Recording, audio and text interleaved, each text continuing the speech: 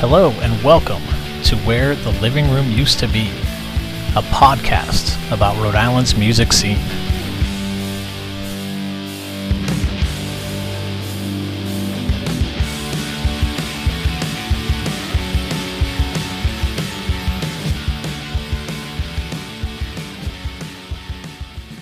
What is or was your favorite Rhode Island record store and why? I think Analog Underground is my favorite. It's kind of just like the one that I go to. Yeah? Pretty much. Yeah, I don't know. I think that it has like an eclectic selection and that the vibe is pretty chill and like non-judgmental. I've liked everybody who's worked there. Mm-hmm. I secretly worked there briefly. What do you mean secretly worked there? Well, I worked cleaning records in the back of the shop, so nobody ever saw me working there. Oh, okay. So that's why it was sort of secret. But it was short-lived, and then the pandemic came. Yeah. And then the store was just like closed for a while, and so I basically got laid off. Oh, okay. But it was fun cleaning records. Yeah. Is it meditative in a sense, or?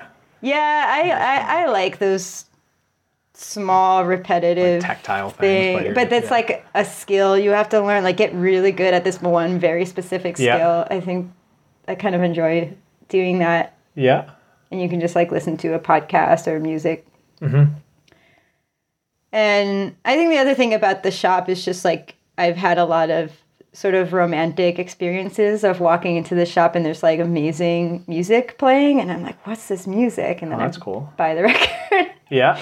And so that's just sort of my experience. Yeah. What are you usually looking for when you go shopping there? You know, last time I went there, I tried looking for something specific and it didn't work. I'm not. Okay. Usually I just sort of go in and like hope to be inspired either by something that's playing or like something I find and I'm curious about. Yeah. So I really like when like old records do this a lot where they'll write a lot about the record on the back. Oh, yeah. The back cover will just have like a long description. Like a bio or whatever. Yeah. Yeah, I love those. And then the people at Analog will write on like a little Post-it note and a little description. Like sometimes just like a 3-word description. Okay. Is it for fans of type thing? Like if you're into... Yeah. I don't know. Just have kind of a what's the word? Where it's like mysterious, cryptic kind of description. Okay. Yeah. I wonder if like... I feel like all the records are organized in a way where like the side that they would put it on is not what we could see. It'd be fun if I just like had one. I probably have like a quarter of my records are from Analog, but that's cool. I don't know. Yeah, they'll write a little message and pique my interest. Yeah, nice. What is your favorite drink that's tied to the state? I don't have a great answer to this, but it's more kind of my personal experience is drinking a cappuccino, a vegan cappuccino with like oat milk or almond milk. Yeah. From a ceramic mug, and there's like a little spoon. Yeah. In a coffee shop. That's what I think of. If I think of like my favorite thing to drink in Rhode Island that's like not in my house. What shops do you usually go to? Is there I go to a lot. I don't have a specific coffee shop. I like going to a different one. Yeah. Every time. I mean, maybe I have like 8 that I'll go to. Yeah. Okay. And sort of cycle through, but the specific scene with the little spoon comes from 7 Stars. Okay. I wouldn't say 7 Stars is my favorite, though. But yeah, I feel like they're sort of anti-vegan a bit.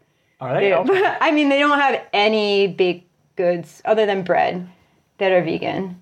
Like, none of the sweets are vegan. I think that's absurd.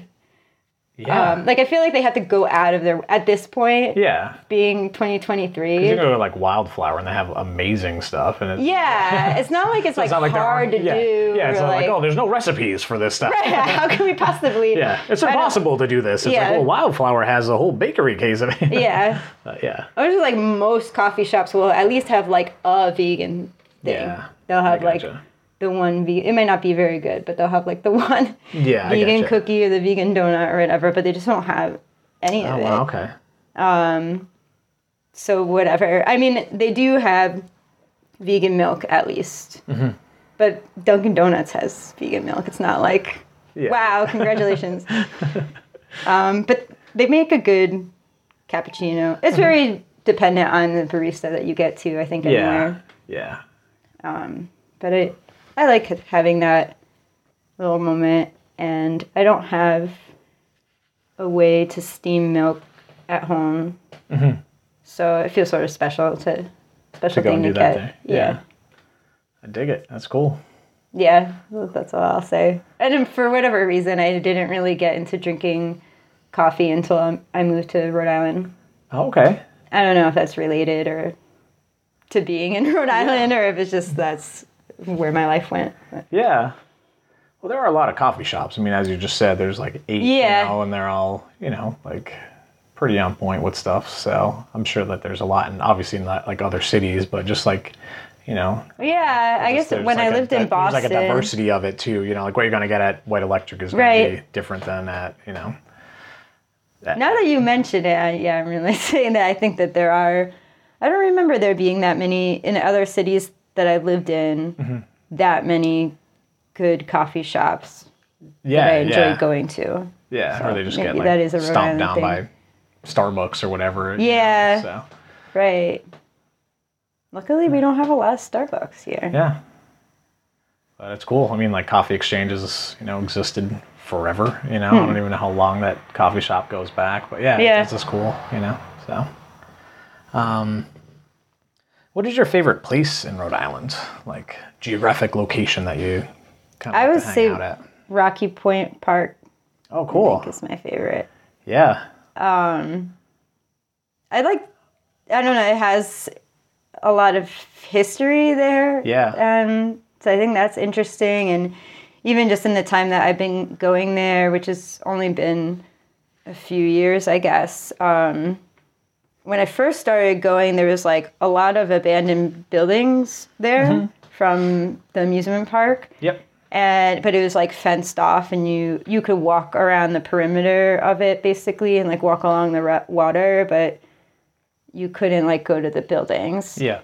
And then then they knocked the buildings down, and then eventually where the buildings were, they just like turn into these like rolling hills and like fields. And I thought that I would have hated it because I love abandoned buildings. I think they're like really cool. And I love seeing the decay of it and the plants like taking over, and thinking about like, oh, what was it like when it was open? And, but I think I don't know. It's also just like beautiful and cool what they did. I actually, I like what they did with it. Yeah. And there's little plaques that have some of the history, and there's some remnants still, like the big arch and the gondola thing. And there's still a lot of woods too. And there's like sandy beach. It has everything. Yeah. And then sometimes I hear from friends of mine who are a bit older and who grew up in Rhode Island, they'll be like, oh, I saw that band play at Rocky Point Park like 20 years ago. And I think that's cool to hear about. Yeah. Yeah. It's a very special place in Rhode Island history and like the hearts of Rhode Islanders. Yeah. Yeah. That's cool. And it's it's free, you park for free. Yeah. Go there for free. There's tons of space. It's beautiful there. Yeah. I think it's pretty special. That's awesome. And it's not too far from Providence. Yeah. Yeah. Which is cool. If you live in Providence. Yeah. Yeah. And if you live in Warwick, then it's even closer. Right. That's true. But yeah. No, that's cool. What is your favorite Rhode Island pizza? As a vegan. Right. A lot of places have vegan pizza now, which is cool. Yeah. I like Caserta a lot, actually. They don't have intentionally vegan stuff, but their plain pizza doesn't have cheese on it by default, so it is vegan. Yep. So I like to get that with mushrooms. They have really thickly sliced mushrooms, which I appreciate. Some places you get mushrooms on the pizza, and it's like paper, like they're all like they just and it's like, what was the point? Yeah. But this is like you can feel the mushroom. Yeah. So I like that, and I like this just like a sort of no nonsense environment. Yeah. And then I like Nice Slice. Mm-hmm. I think Nice Slice has very good vegan cheese, and they have vegan slices, so you don't have to get a whole pizza, and you can. This is a pro tip. Is that you can have them add stuff to it, to the slices. Okay. Yeah, so last time I went there, I got the vegan margarita and added vegan sausage to it. And then they heat it up, and like it's great. That's cool. Yeah. Pro tip. There you go. Those are my two, probably. Nice. And yeah, last one. What is your favorite event that takes place in the state? Supposed to be takes place regularly or has ever taken place? It can be historical, just something that has happened, or it doesn't need to be an annual event, or it doesn't need to be a music event. It could be really anything. Yeah, I think I'll talk about two. There's one I went to a few years ago that was called She Died for Our Convenience. It was so cool. It was definitely like sticks out in my memory. So it was it took place outside in amongst abandoned mills. Okay. Near Olneyville Square on Manhattan, where Building 16 used to be. Yeah, all right. Like in that complex. Yep. And it was like about the history of women who worked in those mills. Mm-hmm. And so it's sort of like a performance art thing, but then there was like a huge chorus. And the chorus, like, they like came out from the shadows and like moved through the crowd. And there was like a ton of people it was really like incredible. Wow. And just like never saw anything like that. Whereas like, it's a music thing, and it's kind of experimental, historical, performance art, spoken word. Was it Assembly of Light Choir, or was it a different choir? Was it what? Was it Assembly of Light? I thought that it was, and then I tried to look this up, and I couldn't find their name associated with it at all. So maybe I just like assumed that at the time or something. That's cool though. So I don't know if there was a name to it, but it was like a lot of people, and they were dressed. They wore costumes, kind of dressed up like these factory workers. Wow. Yeah, it was very cool. Nice. So I'll say that. And then I saw Angel Olsen, who's not a local person, but she's like sort of famous now. Mm-hmm. But I think she was still kind of underground at the time. Okay.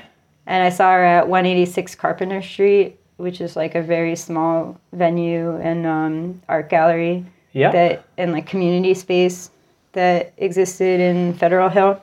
Oh, okay. On Carpenter Street, as you might imagine. And Angel Olsen did a set, just acoustic guitar and vocals, and she's an incredible singer. Mm-hmm. And like, it was very intimate and heartfelt, and it's like I felt a lot seeing that. And it's interesting how like I think there's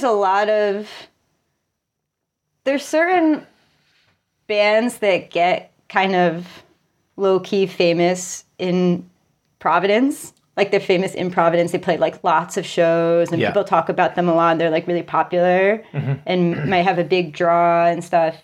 But like sometimes there's these like unexpected shows that happen, and maybe you don't realize this person is a big deal or going to be a big deal, or and they're just playing to like 20 people. Yeah.